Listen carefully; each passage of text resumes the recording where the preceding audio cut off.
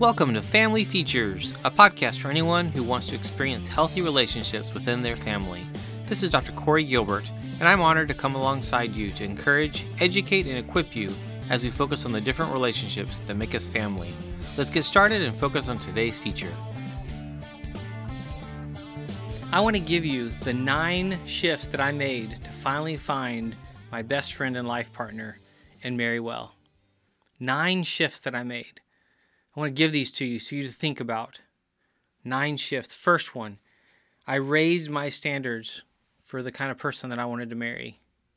This was so important because it changed the kind of people that I actually spent time with or spent time pursuing. Second, I made sure to have others give us our input. Is this okay? Are we on the right track? Versus ignoring other people's input and thinking that I have all the answers or that my emotions are trustworthy and that, or even hers, and we listened to those around us. Third, we committed to boundaries. This is really difficult, and you've got to talk about these.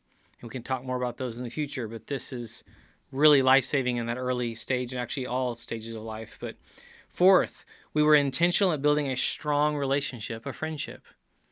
It's easy to be sexual, but it's not as easy to be a friend. And so hard times and difficult times and times where they're not as lovely, that friendship is really critical, especially prior to the wedding because it sets the tone for the marriage. Fifth, we learned to play together, laugh, and enjoy each other's company. And we find now that if we aren't careful, we lose that, and we have to come back to that. That's really critical, to play together, laugh, and enjoy each other's company. Sixth, we saw in our conversation our dreams merging together naturally. So while getting to know each other in that process, it became natural, the next steps. They weren't huge hurdles. They had some hard decisions, but as we spent time together, our dreams merged. They weren't in competition, and there wasn't a pulling back and forth. Seventh, we proceeded cautiously and with wise counsel towards marriage. And these kind of fit with some of the others, like we have other people we talk to, but you'll see as we keep going with this next one. Eighth, we did a lot of premarital and even pre-engagement counseling. We read books together, we did tests, we did counseling, and very important, we met with a financial advisor because I had a lot of debt that I was coming in with. Student loans and other stuff, lots of medical debt because of health issues. But we did all those things prior. And ninth, we entered marriage all in. We could not foresee that 11 months later, I would be hospitalized and almost die. We couldn't see that what was coming years after that, being in Hurricane Katrina. We couldn't foresee lots or any of the stuff in the future. And that's what it is.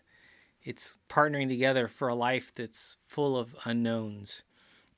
So these are really huge. And I hope they actually help you think through your standards, your vision, and your strategy to find someone and to actually marry well. Let me say them again, just so kind of to reiterate. First, we raised our standards for a life partner. I raised my standards for who I was going to marry. Second, made sure to have others give us their honest affirmation or questions about us, and we listened. Third, we committed to boundaries. Fourth, we were intentional at building a strong relationship, and the key word of friendship. Fifth, we learned to play together, laugh, and enjoy each other's company. Sixth, we saw in our conversation our dreams merging together naturally as we dated, courted, headed towards marriage. Seventh, we proceeded cautiously and with wise counsel towards marriage, including for us, our parents, and many others. And then eighth, we did a lot of premarital and even pre-engagement counseling, read books, did tests, counseling, and very important, we met with a financial advisor because of my debt. To be all in, it's all on the table. It was all sitting there for her, especially to make that wise decision. And ninth, we entered marriage all in. We could not foresee what was coming. May you do the same.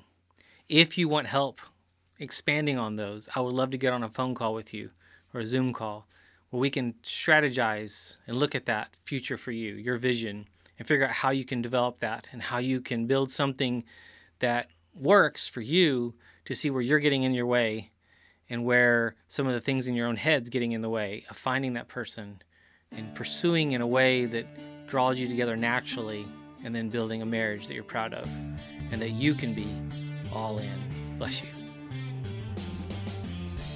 Thank you for tuning in to the Family Features Podcast. It has been an honor to serve. Find out more about Dr. Gilbert and his resources for you and your family's growth and success at healinglives.com. And if you think you could use some support along the way, be sure to book that call at bookdrg.com. And one more thing, if you found this helpful, please share this podcast with others so that we can change the world together.